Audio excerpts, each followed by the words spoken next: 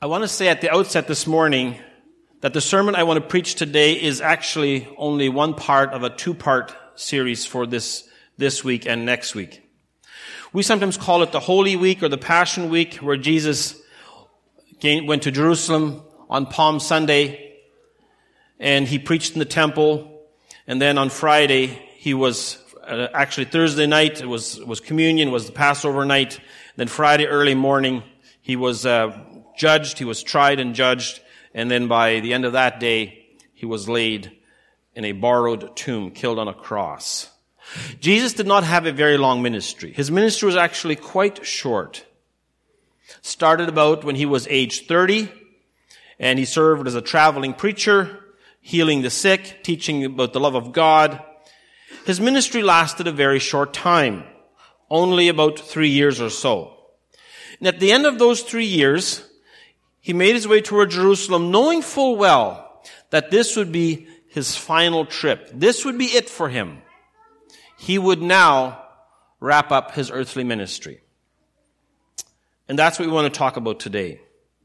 One of the things to notice about Jesus' character, Jesus' life was, wherever he went, he walked. He was a simple, ordinary human being, as Lowell read for us during the singing already, Isaiah chapter 53. He was nothing special as far as appearance to look at. He was no great person of popularity or anything like that. There was a popularity season in his life, but generally speaking, he wasn't much to be seen. He wasn't much to look at. But this particular trip, this particular journey that he made to Jerusalem was different. This time, he went as a king, and he showed the people who he was. His authority, his character. He was the king of the Jews. He was the king of the universe, but he came as the king of the Jews to Jerusalem that day. He came as royalty, in humility, riding in a donkey. So today we want to look at that part of the story where Jesus entered the city of Jerusalem and how he was received and how that played itself out. Jesus knew that this would be the end of the ministry, of earthly ministry for him. And so this Sunday we want to look at what happened when he walked into Jerusalem. What happened? Next Sunday we want to look at what was the result of his ministry in Jerusalem. How did that play itself out? And so we're part of the story in some way. One of the things that we have that the people of that time did not have is they did not know what the outcome would be when Jesus walked into Jerusalem that week. They did not know that when he walked up to Jerusalem, they were shouting, Hosanna, glory to God in the highest. They were shouting and praising. They did not know in a matter of a few days, from Sunday to Thursday, and Friday they would be yelling for his death. They would call for his crucifixion. We know this story, but they did not. But before we get too comfortable and say, well, yeah, they got it wrong, and they should have known better, they should have done different. Before we get too comfortable with ourselves, before we allow our thoughts to get too deep in that direction, we need to remind ourselves we're in just as much danger of getting Jesus wrong as those people were. And I want to just repeat that. We are in just as much danger of getting Jesus wrong as those people were. So why do I say that? Let me just give you a simple illustration. I talked in our adult Sunday school class about our imagination and how powerful the imagination is and how God has gifted us and blessed us with an imagination to use for his glory, and we should use our imagination. But so often we imagine things and we get it wrong. We construct our own worldview of a life that we imagine should be real. Now, all of us here have some kind of an imagination. I'm sure you could all say that you've imagined something to be in a certain way at some point in time, and I was wrong. You say, well, I was wrong. You imagined it this way, and it was different. The problem with the people in Jesus' day, they had their mind made up. They had read the scripture, they had studied the scripture, so they were imagining what this King of the Jews would be like when he would come. So they welcomed Jesus, get this carefully, they welcomed Jesus for what they expected him to be. They welcomed Jesus for what they expected him to be. And then when it was different, they rejected him. Next Sunday we'll talk about the rejection part. Well, the Pharisees rejected him from the start, but generally speaking, the people thought, okay, here comes their Messiah, here comes the King. They imagined him as a Messiah. That was their imagination. But the king that he really was different than they were expecting. They were waiting, anticipating an earthly Messiah who would do great things for them. They would establish a secure earthly physical kingdom, such as King David had. He would be a king. He would give them freedom and prosperity and security and all those good things. That's what Jesus would do. They were expecting that. And God wanted to set them free. He wanted to give them freedom, but a spiritual freedom in a heavenly kingdom that they couldn't even begin to think about. That was far beyond their imagination, their thinking. Maybe we would say to ourselves, yeah, okay, but we are different. We're different. Let's not say that too loudly. Let's try a very simple comparison. Take, for instance, our culture. I'll use a very simple illustration, and I'm sure you've seen this. Those people who write Sunday school curriculum, what picture do they write of Jesus? Maybe that's changed now, but when I was younger, I remember thinking back about Sunday school curriculum, how they illustrated Jesus. What kind of a character was he? Usually white. White face, white male, blue eyes, kind of light brown hair, shoulder length, and dressed in white. That was the picture that people painted of Jesus. Now, is that accurate? Is that correct? I would say, of course not. We know better now, right? But then why did we draw him like that? Well, that was someone's imagination. Most likely, Jesus looked like an ordinary Jew. Most likely, he had the hair color of an ordinary Jewish man. The average Jew in the Middle East would have had maybe dark hair, black hair, brown eyes, dark complexion. One commentator mentioned this. He said, he looked so much like the ordinary guys, they actually had to take Judas along to point him out in the crowd among his disciples. Now, given it was dark, it's true, but they had lights, so he was so much like everybody else, the Pharisees didn't have to say, oh, we know who he is, just let us, just tell us where he is, we'll find him. No, Judas went and identified him. We'll talk about that next Sunday some more, but Judas actually gave him a kiss to identify, this is Jesus. That's how ordinary Jesus looked. And in case we still pat ourselves on the back and we still think, okay, but we wouldn't do this, let's think a little bit further. And here's where I'm at odds a little bit with a lot of modern radio commentators and some of the more, I don't know what you'd call them, but why is it that in evangelical Christianity, Jesus is a Republican or a conservative? And why would some people like him to be a liberal or a New Democrat? Or a Democrat. Why are we doing this? And this is Christians who are doing this. And I'm not saying this in judgment of anybody in particular, but I think it's very important that we don't pigeonhole him, that we don't bring him down to our level. We're called to worship him, surrender to him, not shape and form him to our imagination. Some people would like this kind of a Jesus and that kind of a Jesus and this, you know where I'm going with this? And so we get him wrong when we do that.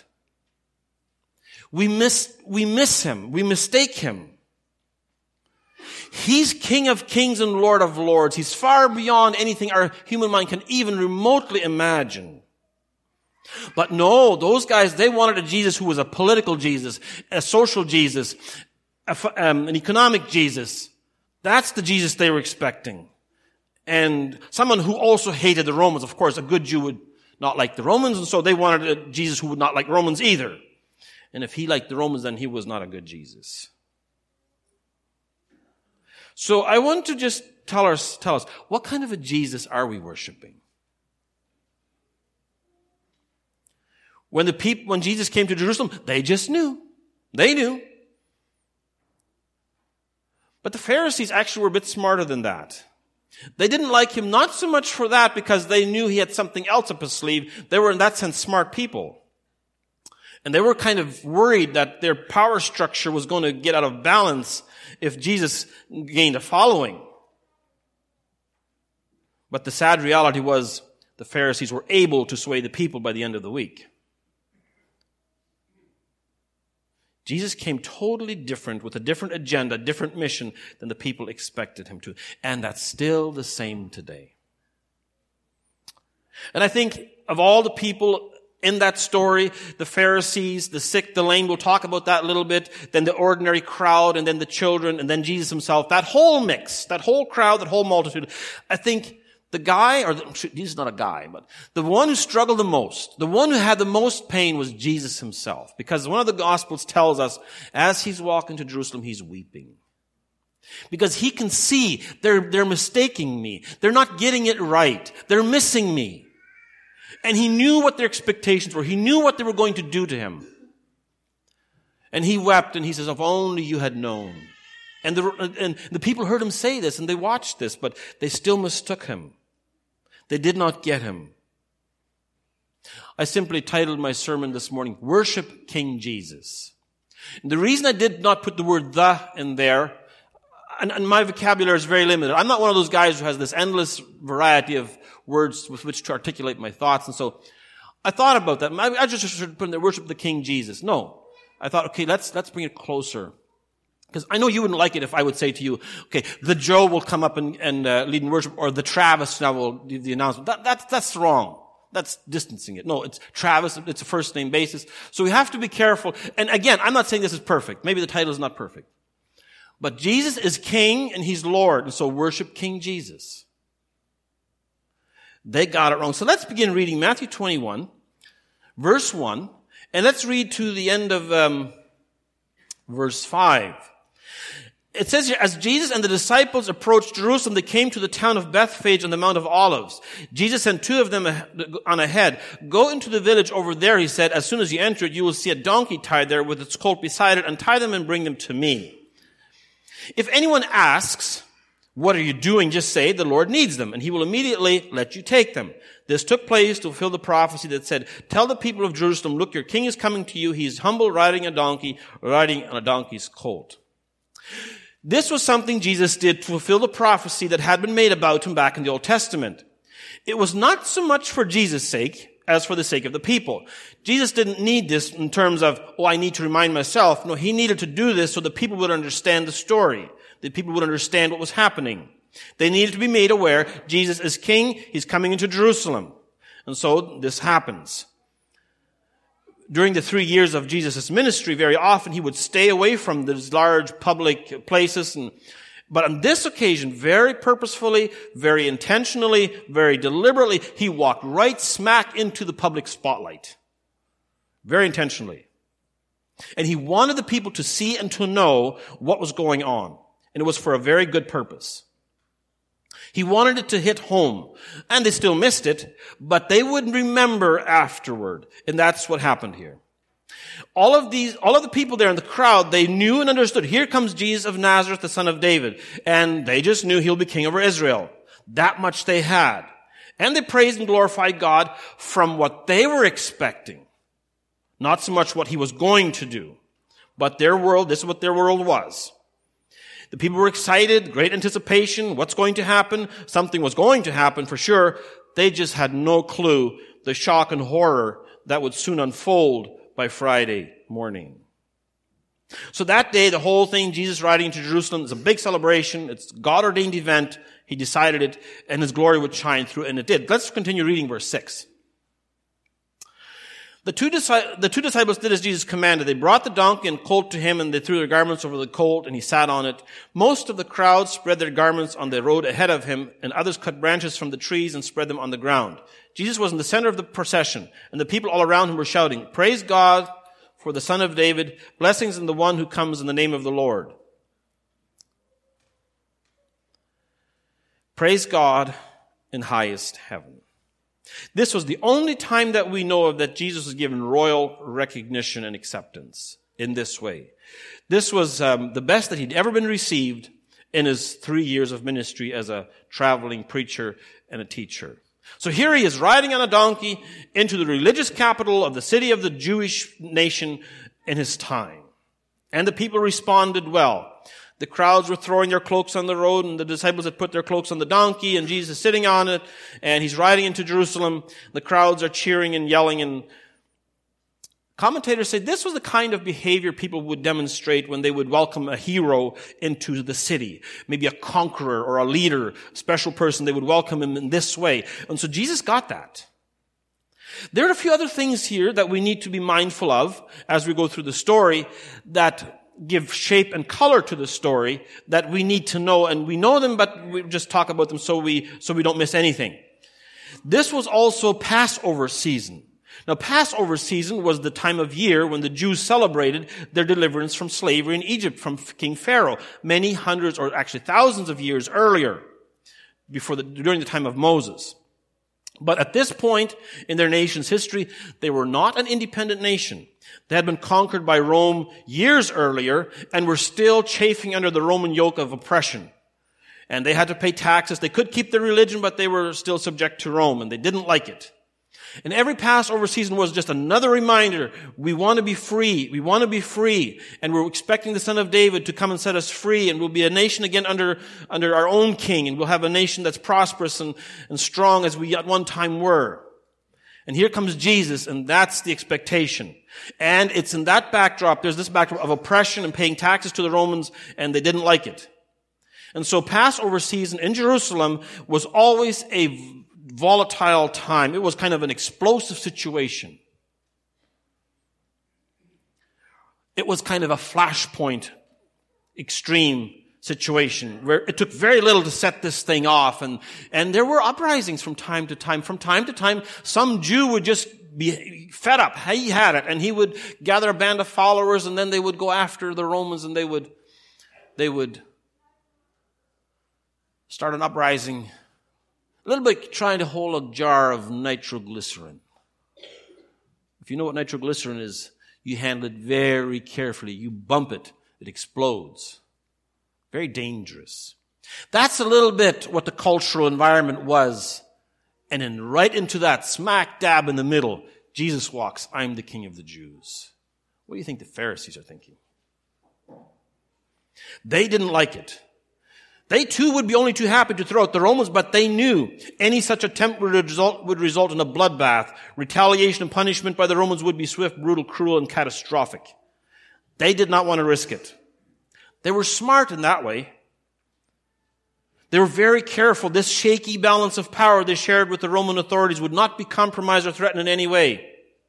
Romans themselves, they couldn't have cared less what the Jews believed as long as they pay taxes and don't fight. And so they didn't really care that much. But they kept their troops at the ready. And some writers say on special occasions they would actually bolster and reinforce the troops in Jerusalem because anything could happen. So here's Jesus. The entire city is stirred up. Let's read verse 10. The entire city of Jerusalem was in an uproar as he entered. Who is this? They asked. And the crowds replied, it's Jesus, the prophet from Nazareth in Galilee. We can only imagine what the religious leaders must have felt, or what they were thinking. No doubt this means trouble. That controversial, adversarial man, Jesus of Nazareth, the rabbi, has come. He's in the city. Danger. Watch out. Be careful. And it was true. The whole city was in an uproar, stirred up. Everything was going on. Jesus being worshipped. The crowds are shouting. There are rumors Jesus is a king. Passover week. It is the worst time of year for this to happen. It couldn't get worse. The Jewish leaders yet had no idea what's going to unfold. They had worked so hard at keeping this system functional and stable and in balance with the Romans. And now here comes this 30-some-year-old Jewish rabbi. What's going to happen now? Jesus has come and electrified the city. Everything is tight. Everything is an excitement to the highest point. The religious leaders are on edge. They know what's at stake. They're worried about losing the shaky balance of power. And as I mentioned, it was not that the leaders were naive or ignorant. They knew. They knew. They had heard of this Jesus. And it made them shake. And they were angry. This was the same man who made audacious claims. He claimed to forgive sins. He was okay with people disregarding some of the Sabbath laws and traditions and whatever else they had. He was kind of doing things his own way. Like forgiving sin, that's blasphemy. And they were very much aware, very much afraid, very angry. You know how sometimes you think things are as unpredictable as it can get? It can't get worse. It's as bad as it'll get. And it's only got to get better from here. It's at that moment the unthinkable happens. It's one more thing. Well, Jesus the prophet had risen into the city. The city's in an uproar. Everybody's shouting and yelling. And the Pharisees are worried. The Roman troops are at the ready. The crowds are cheering and celebrating. And then it gets worse. Notice what he does next. And this is the worst insult. Jesus entered the temple and began to drive out all the people buying and selling animals for sacrifice. He knocked over the tables of the money changers and the chairs of those selling doves. He said to them, the scriptures declare my temple will be called a house of prayer, but you have turned it into a den of thieves. That's the trigger. That's the panic button. Who would have thought? Who could have guessed? Who would have predicted this? Who would have believed it if it had been told? Oh yes, he's a controversial figure and we'll have to deal with it somehow, but we'll get through this. We'll manage this.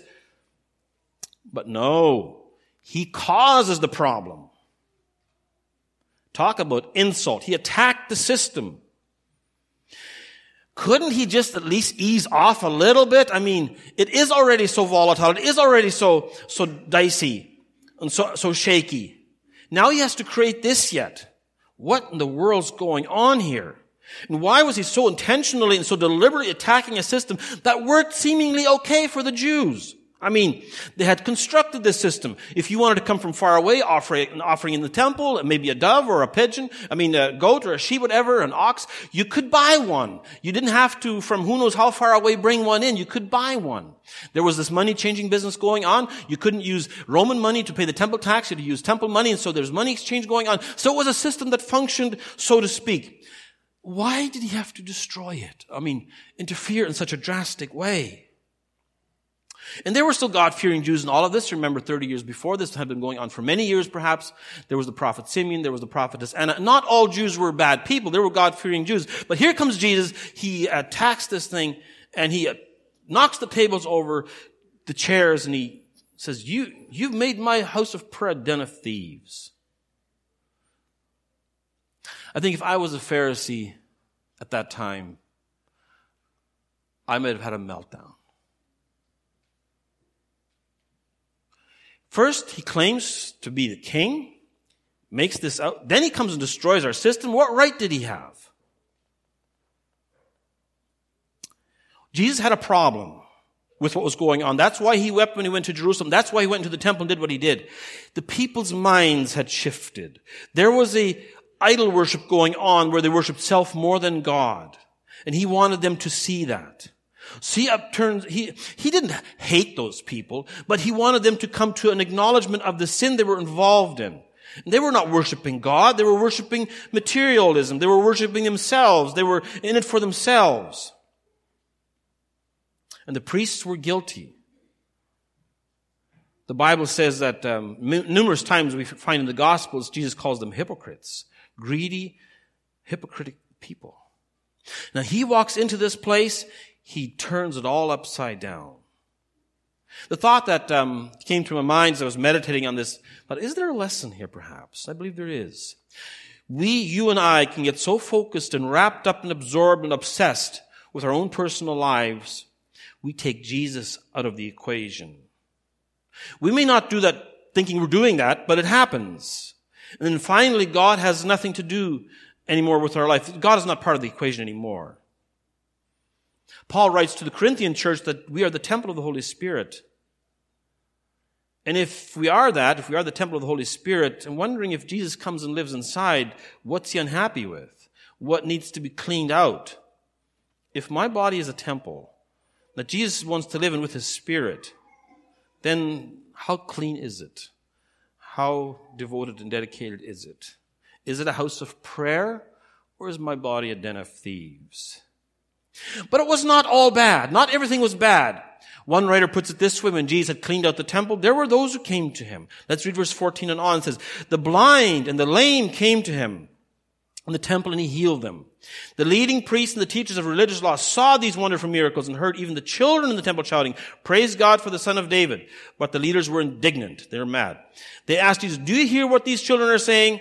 Jesus replied, haven't you ever read in the scriptures, for they say you've taught children and infants to give you praise? Then he returned to Bethany, where he stayed overnight. I don't know how many hours this thing lasted, how long this thing was, we can imagine, but it's not the point. What is interesting is Jesus never once lost focus about the purpose for what he came and what he wanted to accomplish. And it's interesting that those who should have been at the forefront to recognize King Jesus, they were the last to acknowledge him, or didn't do it at all. Those who should have been the first to welcome Jesus, those who should have been the first to receive him as king, who should have fallen and worshipped him, been an example to the whole nation, they rejected him. But those who we could expect not to know, those we could expect not to be aware, those we could expect to not have been trained or taught, those, they came and they gave him the recognition that was rightfully his. The lame and the blind, they were receptive. They were open to him. They received it. The children,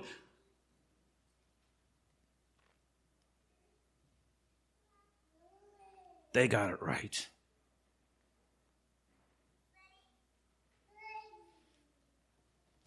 It's not without reason that Jesus says, whoever wants to get into the kingdom of heaven will have to do it as a little child. And it's not the miracles went unnoticed. The Pharisees noticed them, but they still rejected him. They took note, eyed him with anger and mistrust. They were not pleased. But the children, they got it right. They worshiped. No fake, no pretending, sincere, honest, joyful celebration. The city's in a turmoil. It's Passover time, and this Jewish rabbi's in town, and the leaders are angry. They're worried, and he's causing a lot of ruckus. The temple ministry is all turned upside down because of him. And the children, they celebrate. The people still liked him. He was still popular, but that would end by Friday morning. And next Sunday I want to continue with that. But let's just stop here. Maybe somebody wonders, why does this story matter today, here, now? Here's why this story matters. You see, nothing has changed. Nothing has changed. We're still the same human beings they were. Jesus is still the same Jesus he was then. There's no shortage of people who have their own Messiah they're expecting for all the wrong reasons. There's still people who would love Jesus to come and make their life great, make my life great. But they would want Jesus to worship them, not them to worship Jesus. There's no shortage of people who want a political Messiah, no shortage of people who want a social Messiah or an economic Messiah. And that's not why he came. And there's a lot of people who are peddling false religions or shaded or colored religions in terms of leaning this way or leaning that way. Any belief, any religion, any faith that points to anything other than Jesus Christ is on the wrong track. Doesn't matter where it comes from or who it is. And when we live life our way, in the end we too will be like the crowd on Friday morning shouting, "Crucify him, crucify him." We may not use those words, but the behavior is still the same. So in our lives today, who are the money changers and the sellers of cattle and doves? Oh, maybe not four-footed beasts that we're selling, but what are we selling? Ambition, goals, dreams. These people wanted to use religion for personal temporary gain. That has not changed. People today still want to use Jesus for the same reason those guys use the temple. What's in it for me? If I go there, what will it do for me? How much can I get out of it? Jesus very clearly explained to the people many times before this week happened, there's only one or the other. It's me or the world, but you can't have both. So, are we worshiping King Jesus? Or should we say, I'm worshiping King Jake? Or King Bob, or King David, or King Bill, or King whoever. Either Jesus is king, or I'm king. Not both. There's one. One is king. And whoever is king in my life is revealed by how I worship, what I'm doing.